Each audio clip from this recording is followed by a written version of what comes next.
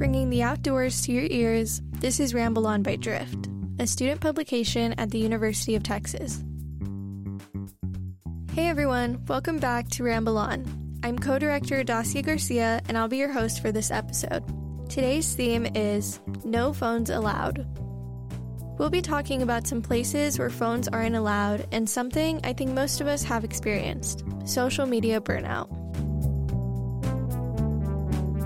Before we get started, let's hear from the podcast team to see what went into covering these stories and their personal experiences with social media and technology.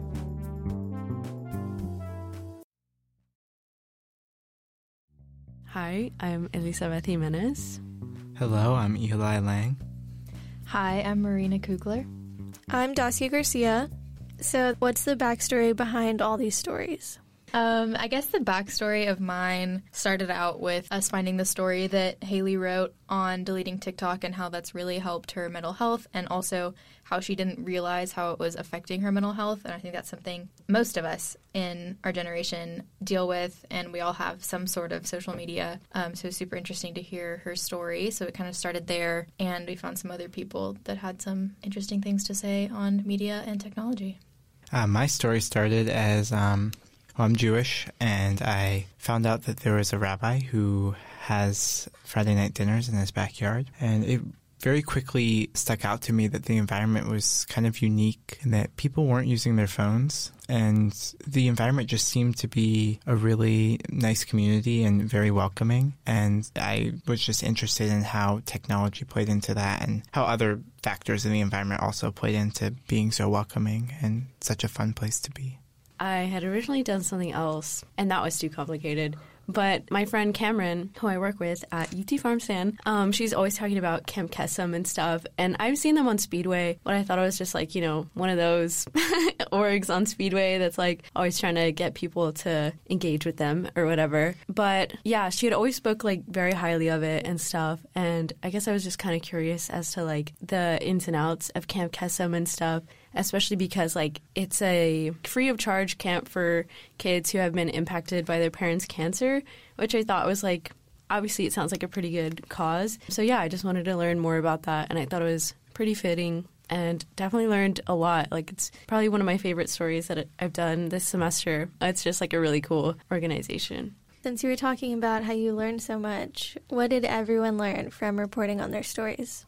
Well, I definitely learned a lot about Camp Kesem as a whole and like more about their mission and stuff. But one thing that really stuck with me when I was like reporting the story was that the whole thing is like it's kind of a place for kids, again, who have been impacted by their parents' cancer to have like fun and stuff, or it can also be a place for them to like be vulnerable or to, have that fun camp experience and just like be a kid again. And I thought it was really cool that like they get the choice of, being vulnerable or just having fun. Like it's not supposed to be like a super sad camp and that's all it's about or whatever. And then also like just the whole idea of choice is so present in like Camp Kesem and stuff, because they also get to choose like their camp name and stuff, which I thought was cool because I thought it was like people from camp choose the name for you, but it's like, oh, you get to choose your own name, which I also thought was cool because it's like sometimes I'm like, damn, like I wish I had a different name or whatever, because I feel like mine is so like basic. Sorry, Mom, but I don't know.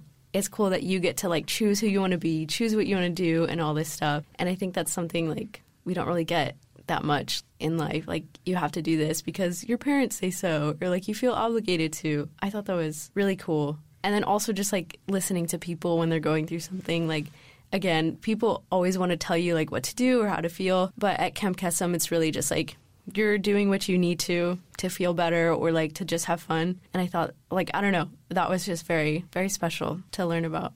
Personally, I learned a lot about Judaism. As someone who finds Jewish culture very important, I'm not religious, and so I don't know a lot about kind of the religious ideology behind some of the things that a lot of Jews uphold. So I learned a lot about that and how that factors into just such a great value for community that I think is present in Judaism, and I think you see that a lot in other religions as well. And then I guess I just learned a lot about varying philosophies on technology use. Everyone seemed to agree that technology to some extent was very powerful and helpful, but it was interesting to see how everyone had their own ways to disconnect and find ways to connect with people in person.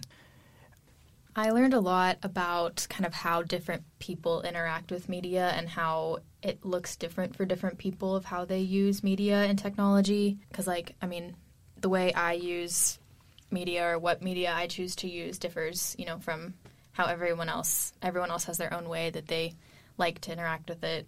And it really made me reflect on how I use media after talking to Haley and the other people I talked to, but it really made me reflect on my own use of it, because I don't have TikTok also, but I do have Instagram, and I do spend a lot of time on Instagram scrolling pretty much like it was TikTok. And so I think since reporting on the story, I've been more mindful about the time that I've been using media and trying to limit myself. Why do you think it's important that we covered these stories?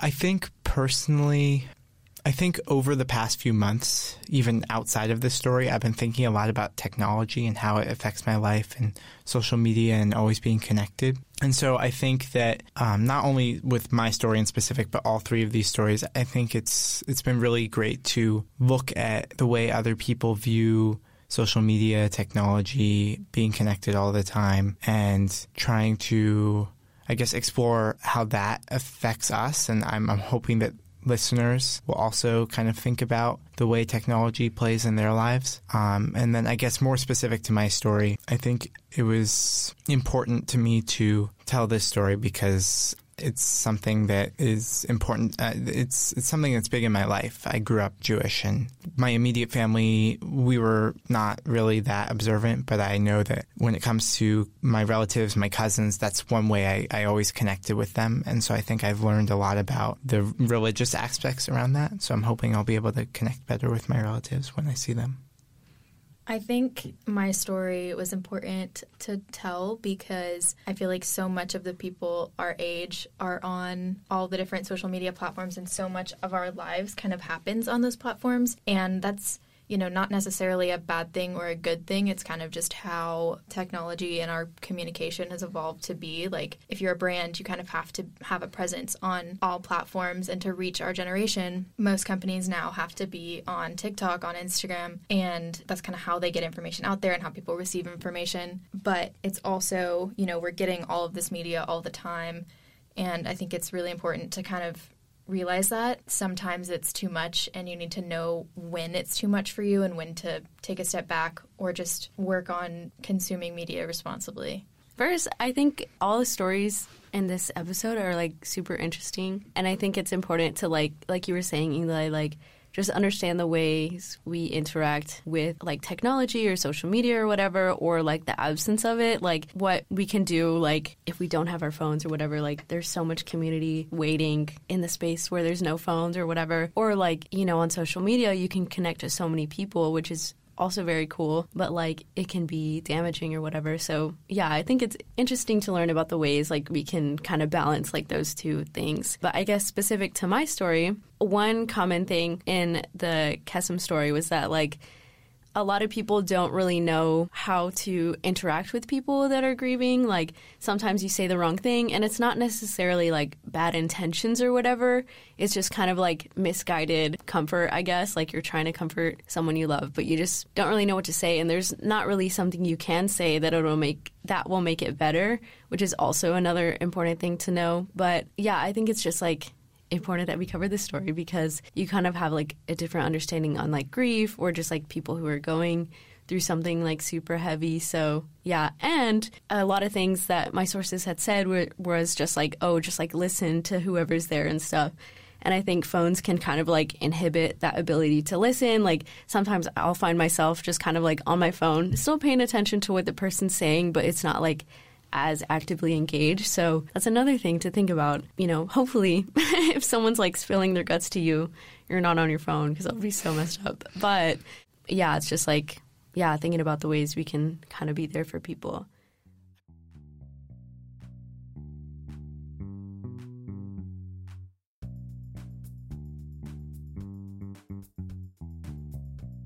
First, we'll be hearing from Eli Lang about the Shabbat dinner he attends weekly.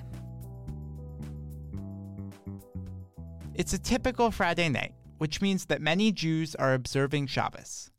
For many, Shabbos is a time to focus on family or friends. For some, Shabbos is also a time to find spiritual meaning or to form a deeper connection with God. Personally, I like to spend my Shabbos decompressing from the past week and enjoying the company of the other Jews around me. Shabbos is a time where everything just stops. It doesn't mean we have to live for a day like the Amish, turn off all electricity. You're allowed to use technology, but we don't activate it on Shabbos. So really what that means is before Shabbos begins, we turn off our phones, we close our laptops, we park our car, and say this day we're just going to enjoy. Enjoy it with the people around us, eat delicious food, spend time with friends and family, doing things that I don't necessarily get to do the rest of the week. That is Rabbi Trepp. Every week at his house, a few blocks west of the UT Austin campus, he hosts a prayer and Shabbos meal in his backyard. During the week, we're busy with our emails, phone calls, text messages, social media, shopping, movies, running to and fro, doing errands, going to eat. We're just busy with the flow of life. You could be walking in the street and checking your messages and just constantly connected to the outside world. During the week, we're busy all the time, rightfully so. It says in the Torah, you should work for 6 days and rest on the seventh. The Torah is the Jewish text that outlines many of the central tenets of Judaism, including the idea that all Jews should take a day of rest on the day of Shabbos. Trepp says that resting on Shabbos is important because everyone is so busy during the rest of the week. When Shabbos comes, tranquility comes. And if we don't give ourselves that one day, I believe whether you're religious or not, Jewish or not, it's so important. Because otherwise you're living on a conveyor belt where you're just on the go, non-stop. And if that's the case, I'm totally enslaved to my work. Ephraim Abrahams is another rabbi who also attends Trepp's every week. Ephraim also believes taking a break on Shabbos is important. You disconnect from anything and everything that takes you away from yourself and your immediate environment. Environment is what it is at the onset of Shabbos, and you completely disconnect from anything that can either expand it, change it, alter it, and that way you're able to focus on what you have. That's where the gratitude ultimately comes from. You can't really be thankful for the things you have until you're not looking to acquire something else. We believe that the things that we get during the week, all the blessings we receive, all the financial security and things like that, we believe that all that stuff, all that success and all that growth, they are set on Shabbos. So the day that sets the tone for the entire week is actually the last day of the previous week. So you put in a lot of work. You want to make it as beautiful as possible. Although many Jews have similar beliefs and traditions for Shabbos, Trepp's dinners are a bit unique because he hosts them in his backyard. Originally, Friday night dinners were always indoors. COVID came along and we wanted to start doing things outdoors. And I was fortunate enough to have a large backyard. And the energy was awesome. Rabbi Trepp rents out a private space in the Dobie apartment building, which is where his Shabbos used to be when they were indoors. In Dobie, it felt more like a cafeteria. It didn't have the energy of the warmth and just the joy and people just having a good time. When I did it outside, it really felt festive. Just people are coming and going and just singing, eating, schmoozing, and just having a joyful experience. I wanted to create a community where Jewish people feel comfortable, feel at home, from whatever background they come from. Orthodox, Reform, Conservative, religious, secular, observant, non-practicing. I want people to say, I'm Jewish, it's Friday night, I'm going to Trepp's for dinner. One person who commonly attends his dinners is Julia Cherkasov, who is a freshman biochemistry major at UT. She isn't as religious as Rabbi Trepp or Ephraim, but she still agrees that Rabbi Trepp creates a special environment. The people there are just they have a new perspective, and they're just so happy. It does remind me of home.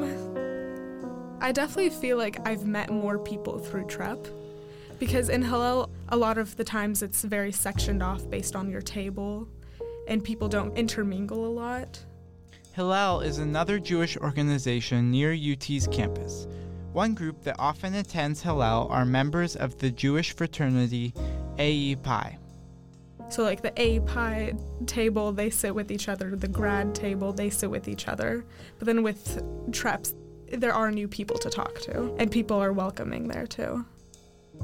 Michael Topil, a junior economics student at UT, grew up in a traditionalist Jewish family, so interpersonal connection on Shabbos is very important to him. Going to Treps was really a continuation of that legacy of really keeping Friday night as a very community-orientated moment for me. Trep is a very warm and hospitable person, as well as the people going there. And it's really grown on me and become my community. And, it just feels great to be there and to share these moments week in, week out. One thing that helps to create such a welcoming atmosphere is the absence of phones. It's not that phones aren't allowed at Rabbi Trep's meals, but most people choose to keep them away. That way, they don't feel anxious about responding to people, and so that they are more focused on the people around them. As Rabbi Trepp says, it is very easy to be overwhelmed by obligations and the need to respond to people throughout the week. We've got a limited amount of hours during the day, and I think with every new app on my phone is another way of receiving messages. It's non-stop. You can drown in it, and you have to. I think while technology is incredible, we have to find a way of keeping up and not letting it stress us out. And I think many people know by now that they can very often try to reach me and not get through to me, and it's not because I'm ignoring anyone. It's just I can't let the overpowering feeling of needing to be available all the time win over me. I can't do it. Ephraim says something similar. You've probably had moments where you put away your phone and you put away your connections to the things that could give you stress, anxiety, whatever, and you focused on what's in front of you. And you sat down and played a game, or you did something different, whatever it is, and you engaged and you fully, you got engrossed in it. Any day that a person disconnects, any time a person disconnects can really change your life, and I think a lot of people are starting to recognize that. Michael also feels like disconnecting from technology on Shabbos can help to connect with his Jewish culture and the people around him better. Oftentimes, technology can also bring us apart, and that's why Shabbat and just Jewish holidays are so important in bringing us back to the essence. It takes us back, or at least to me, it takes me back thousands of years, and I just look at these people, who are in buildings, who are in high-rise apartment blocks and whatnot, and they're doing the same gestures we did thousands of years ago when we were exiled in the desert, and I think that has a lot of meaning and kind of power to it. So I wouldn't want technology to come in the way of tradition. Although all the people I interviewed recognize the power of technology, they all feel like they need a break every once in a while. Both Rabbi Trepp and Ephraim, however, understand that not everyone who is Jewish is ready or in a place to give up technology for all of Shabbos. You could say, how disrespectful they're coming to Shabbat meal and they can't even put their phone away for a few minutes. Or you can say, they came, they showed up, they're there partaking in a Friday night dinner. And I think that's very, very beautiful. So while there is a perfect way to do something, not everyone is there, but everyone wants to be involved. Now, if someone comes, am I allowed to use my phone on Shabbos? Of course I'm going to say, don't worry about it, it's fine. I'm not going to say that. Because if you ask me a question, I'm going to tell you what the answer is. But I'm not judging you for it or telling you you're not allowed to come because you're doing it. Michael also chooses not to judge people who use their phones on Shabbos. As long as someone isn't constraining me in any way, or anyone else for that matter, they are kind of free to do their thing, and I don't think it's our place to judge. At the end of the day, everyone goes to Trepp's dinners to feel more connected with their culture and to enjoy time connecting with others. I just really hope that something like what Trepp's managed to instigate stays in Austin and spreads elsewhere for many years to come, because as a European Jew, oftentimes growing up, I had a fraught relationship with religion, where it was kind of in part about hiding it, and or at least disguising it because of the fear of what other people may think or do. And for me, at least on a personal level, it's just about being more proud about who we are, where we come from, and just how important it is to uphold your Jewish legacy and to get involved into your Jewish side. For Ramble On, I'm Eli Lang.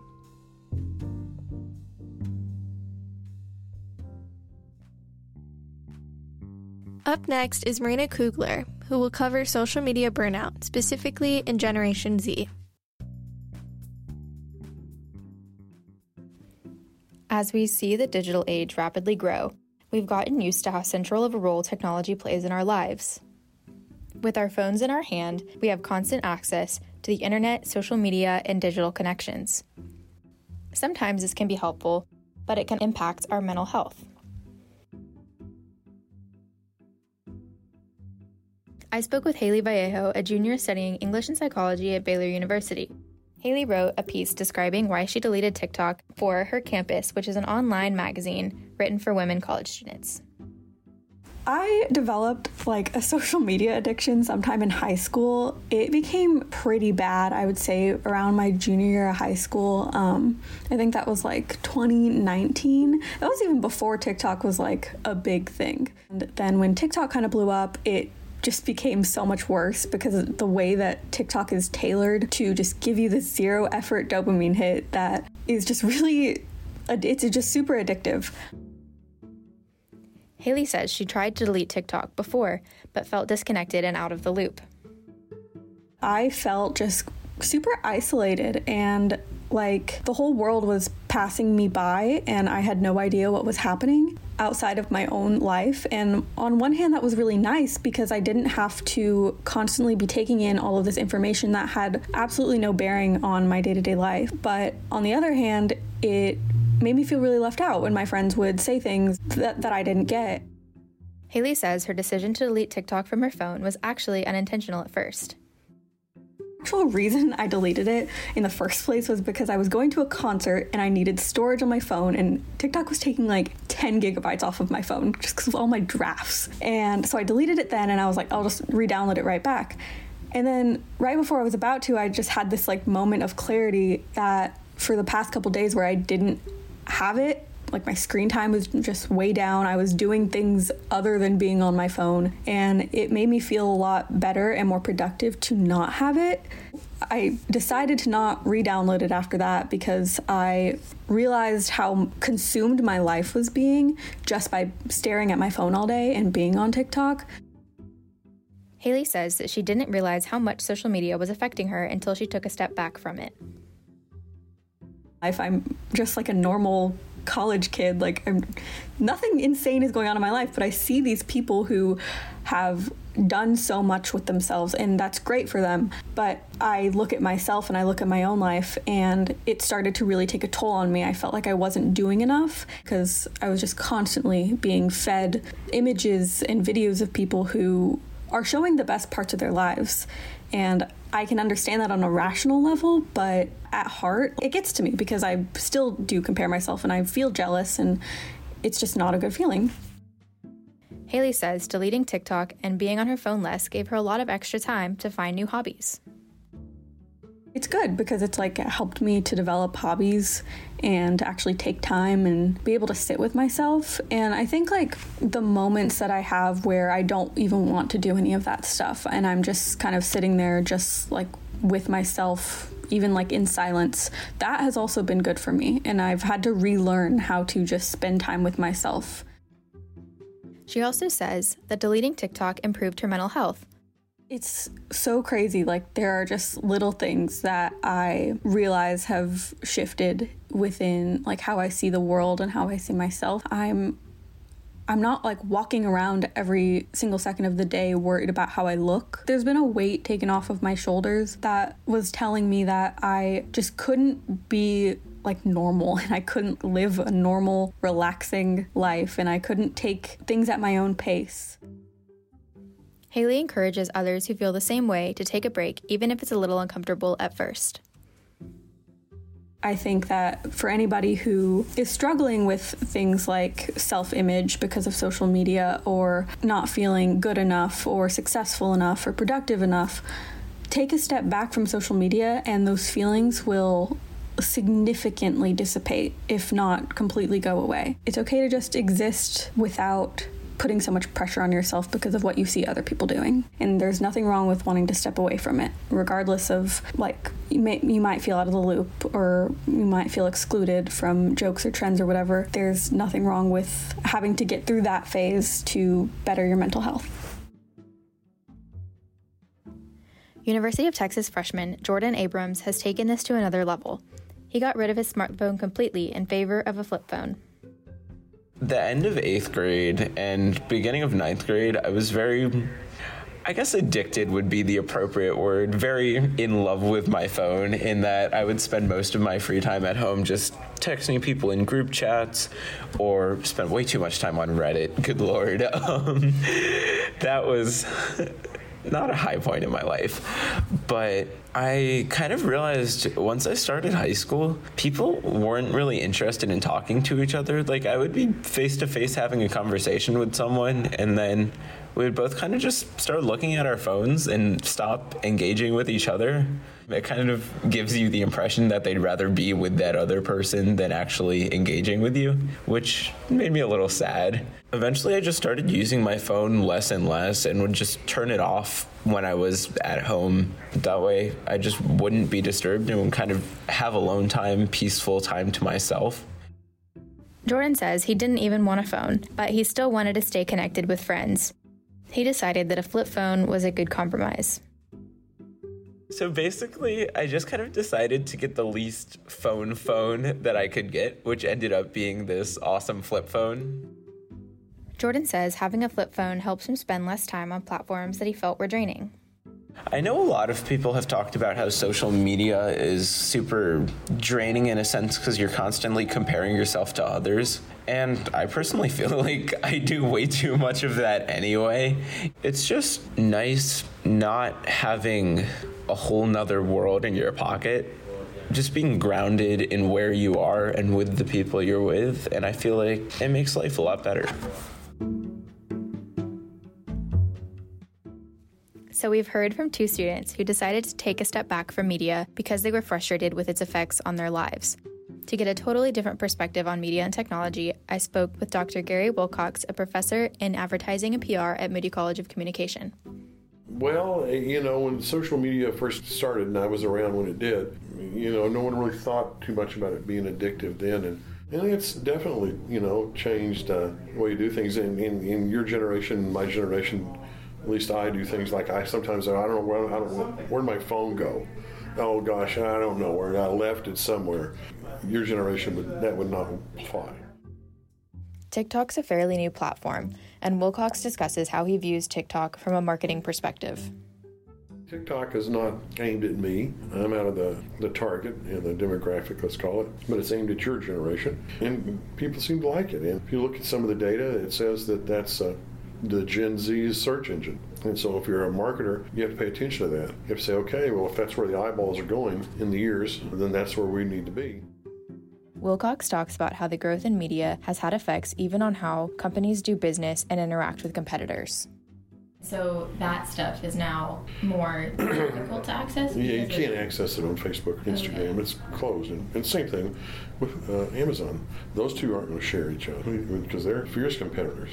Amazon's got all this data that they're not sharing with anybody about their users. And it's really very good information because it includes purchase data. And they can track it from point A all the way to point Z.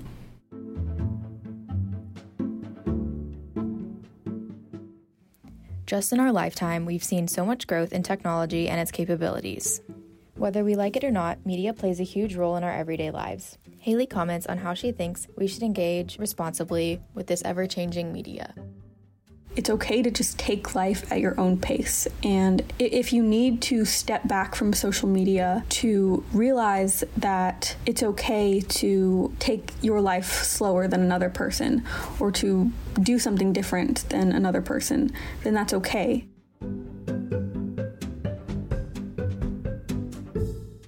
For Ramble On, I'm Marina Kugler.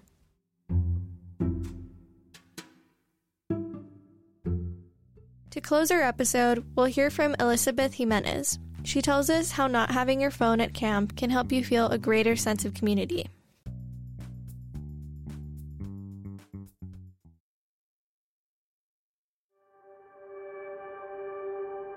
When I was younger, I was the most outgoing little kid, always wanting to present first if you're doing a presentation in school, always wanting to take charge, that kind of thing.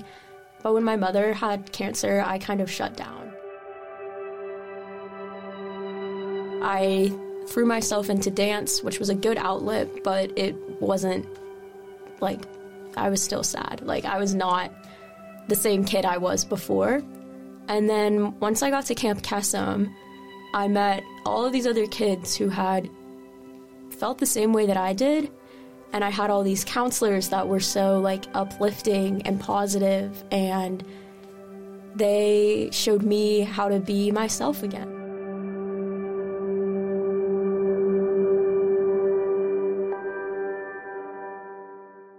This is Alexandra Owens, but some people know her as Cheetah. She's a sophomore advertising major at the University of Texas, and in her free time, she serves as a member of Camp Kesem at UT Austin. Camp Kesem is a nonprofit organization that supports children impacted by caregivers' cancer. Kesem at UT Austin holds a summer camp for kids across Central Texas. But what's it actually like to be part of Camp Kesem? Well, for both campers and counselors, it's a chance to be a kid again.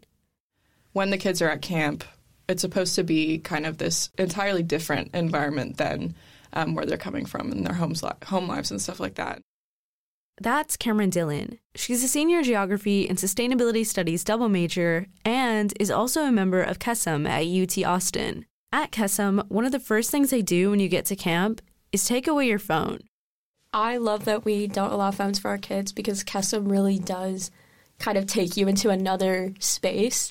And I think that having the phones would just sort of break that. And I think that's really good, especially because, some of these kids, they don't need to be worrying about their parents all the time, especially their parent that has or has had cancer. And while it might be hard at first, I think it helps you almost, this is also going to actually find your more truer self because you're not being as heavily influenced by everything that's online, everything that's on your phone. It gives you a chance to just kind of sit with yourself sometimes. Plus, without phones, it helps campers focus on the fun stuff, like choosing a new name on the first night. We have this thing called naming ceremony, and basically you go up with your unit, and then your counselors are also there, and you stand in front of a fire, and you say, in the real world, my name is Cameron, but in the Kesem world, my name is Boogles.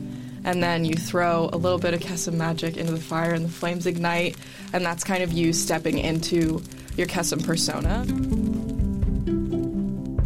So Boogles it's a nickname that my oldest cousin gave me when I was younger. It has no significance in terms of what it means. It's just a gibberish word, really, but I grew up with it, and it's just really special to me, and it felt like the right fit for Kesem. It kind of because camp is the same for the counselors. You're kind of going back to being a kid. We want everybody to embrace that idea, not just the kiddos. And for Cheetah, I used to run track, and I was just really fast as a kid, and cheetahs were just my favorite animal at the time. And it's really stuck with me, holds a lot of significance. I actually have a tattoo that I just got a little bit ago. So, yeah, it just kind of stuck. And I mean, that song, the one that has Cheetah's Velveeta, it's Tarzan, it's my favorite camp song. It was made, it's not about me, but I made it about me. Because it's like dancing on a pizza, and I dance. So I'm like, it's just about me. And even though the new name started in Kesem, sometimes they follow you into life after camp. Cheetah's really, it's stuck with me, and it's like, I feel like when I was at camp, I was like, oh, I'm Cheetah here, and then I would like go back and like that I was Alex. But over time, I feel like I've like fused the two, and like I have become that like confident, outgoing person that I was at Kesem in the real world too. Another classic camp tradition at Kesem is Messy Games Day, which is basically what it sounds like. And this past summer, it was Cameron's very first time experiencing messy games. And I'd seen all the pictures where nobody is recognizable. And it's just like 2 hours in this one day where you're told bring clothes that you don't mind throwing away. And you go to these like different stations where it's just like paint and glitter and like, I don't even know, body powder and stuff like that. Like the first station we went to was Counselor Pasta, and so they have like marinara, quote unquote, and Parmesan, and I elected to be the counselor to do that. And my campers really got me. They put it on my face. They got it in my mouth. It was a lot, but it was really fun. And like, it's just like a chance to be silly. Like that's what so many of our activities are. They're just a chance to like let loose and, you know, get some steam off and stuff like that. But along with the fun stuff, there's times where campers get to share their experiences with cancer. I would say one of the biggest things that we kind of build towards is empowerment.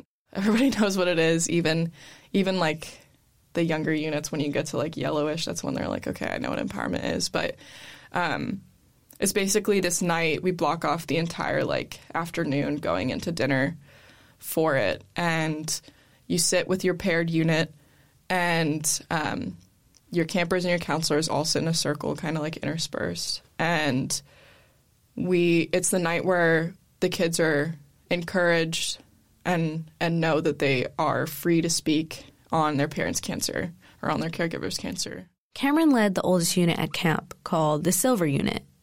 She says empowerment is one of the most important parts of camp. Even though it's a heavy topic, a lot of our Silver Unit campers appreciate having a safe space to talk. A lot of people, you know, prepare themselves for it mentally and stuff because it can be a lot. But over everything else, it is empowering. It's a very like cathartic experience, especially for the campers. I had a few campers who had lost their parent since everything was online, since we had COVID. And I could just tell like this was something that they had needed for the years since their parent had passed away. I was sobbing the entire time. It's very emotional, but it's very beautiful. And ours actually went the longest out of anybody's, which makes sense because we are the oldest. But we did it for like 4 hours, 4 straight hours. And then afterwards, like, you go out and you do this thing called a tribal cry or something like that, and you like scream your guts out just to let it all go and kind of get back to the present moment. And everybody is just so much closer after that. It's a really big moment for the campers.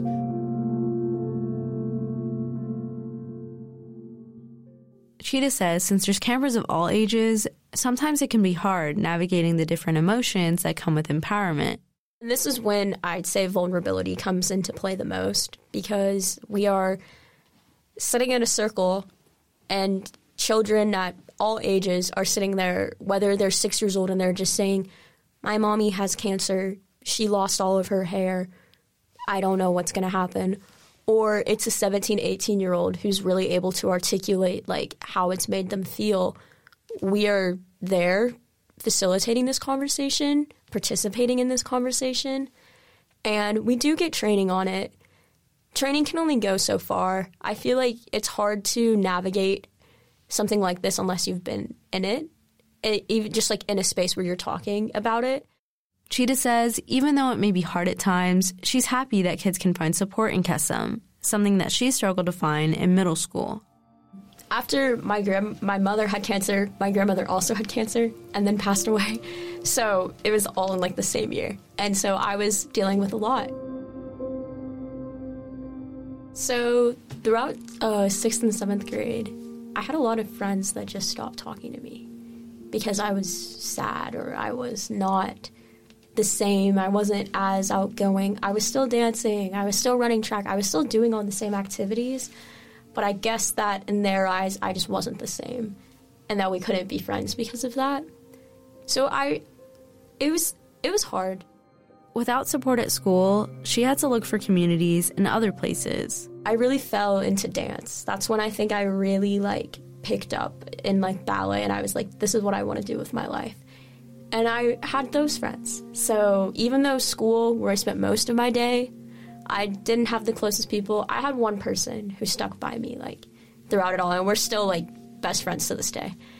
But other than her, I just didn't feel that support at school. So I found it at dance, and I grew closer with those friends, and I fell more in love with that art form. But, it was not easy. It was very hard, and I would always just remember that I would remember that I had Kesem. I would, and that was, part of what got me through. Chida says it's important to have a community that understands you.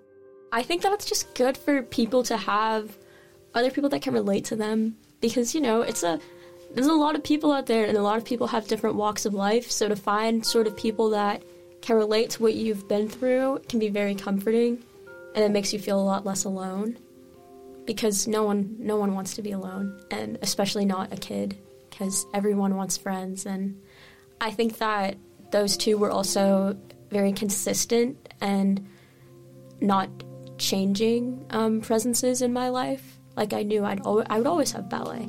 I would always have Kesem.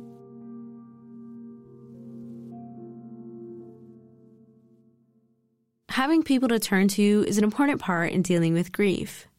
Ryan Loisel is a program director for Friendsway, a children's bereavement center in Rhode Island. Friendsway hosts weekly gatherings for families impacted by loss, and he says that having access to a strong support system helps kids feel less alone.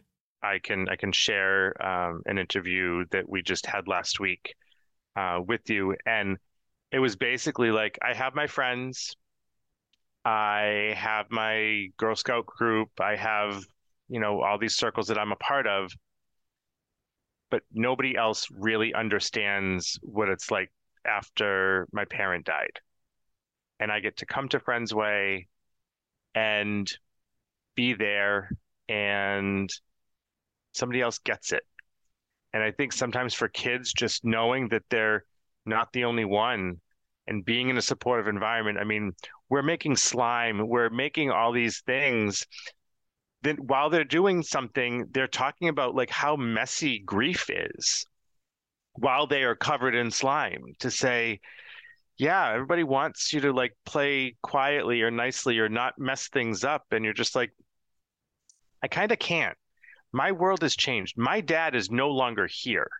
He was my best friend, and I can't just go back to life as normal. So I think it's when you're with, your people, or you find your circle, you find your tribe, you're like, oh my gosh, I've been waiting to find these people. Chida says that in middle school, she just wanted someone to be there for her. I think all that I wanted was someone to just be there, to just hang out with me like old times. Even though stuff had changed, it didn't mean that our friendship had to change. It didn't mean that I had to be treated differently, that you had to be extra cautious around me. And part of being there for someone is just being there to listen. Cameron says that most of the time, listening is better than giving advice because you can't fully understand. It is really listening, because there's absolutely nothing you can say to them that is going to make anything better. And we just had one of our camper parents come and talk to us. We usually have a camper parent come and talk when we have new recruits, so that the new recruits really know from a parent perspective how much this org means. And he said, you cannot tell these kids it's going to be okay, because you just have no idea, and you can't lie to them, you can't give them false hope. So it's just kind of understanding. It is a hard thing for some people to wrap their head around, especially optimistic people. They want to be that way, and that's what's helped them. But you just have to realize that what helps you doesn't always help them, and just really being open with them about what they need.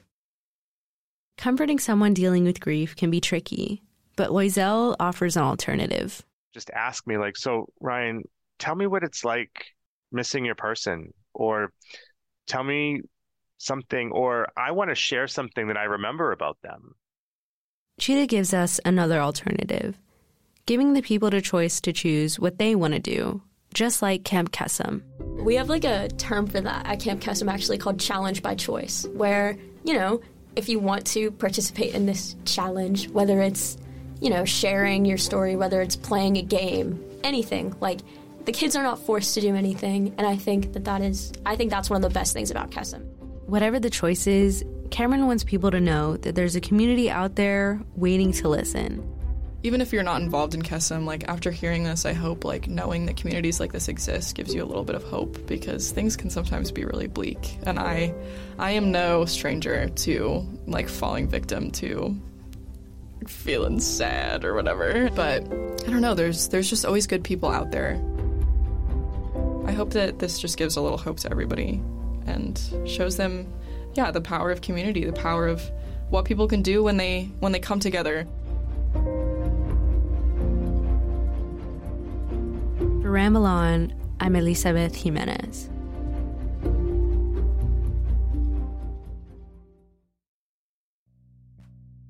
This has been Ramble On by Drift Magazine. Title music by Alejandra Gavilanes. Other music from Blue Dot Sessions. Written, edited, and produced by Eli Lang, Elizabeth Jimenez, Marina Kugler, and Dacia Garcia. We hope you enjoyed our last episode of the season and maybe think about taking some time off your phone and just see what happens.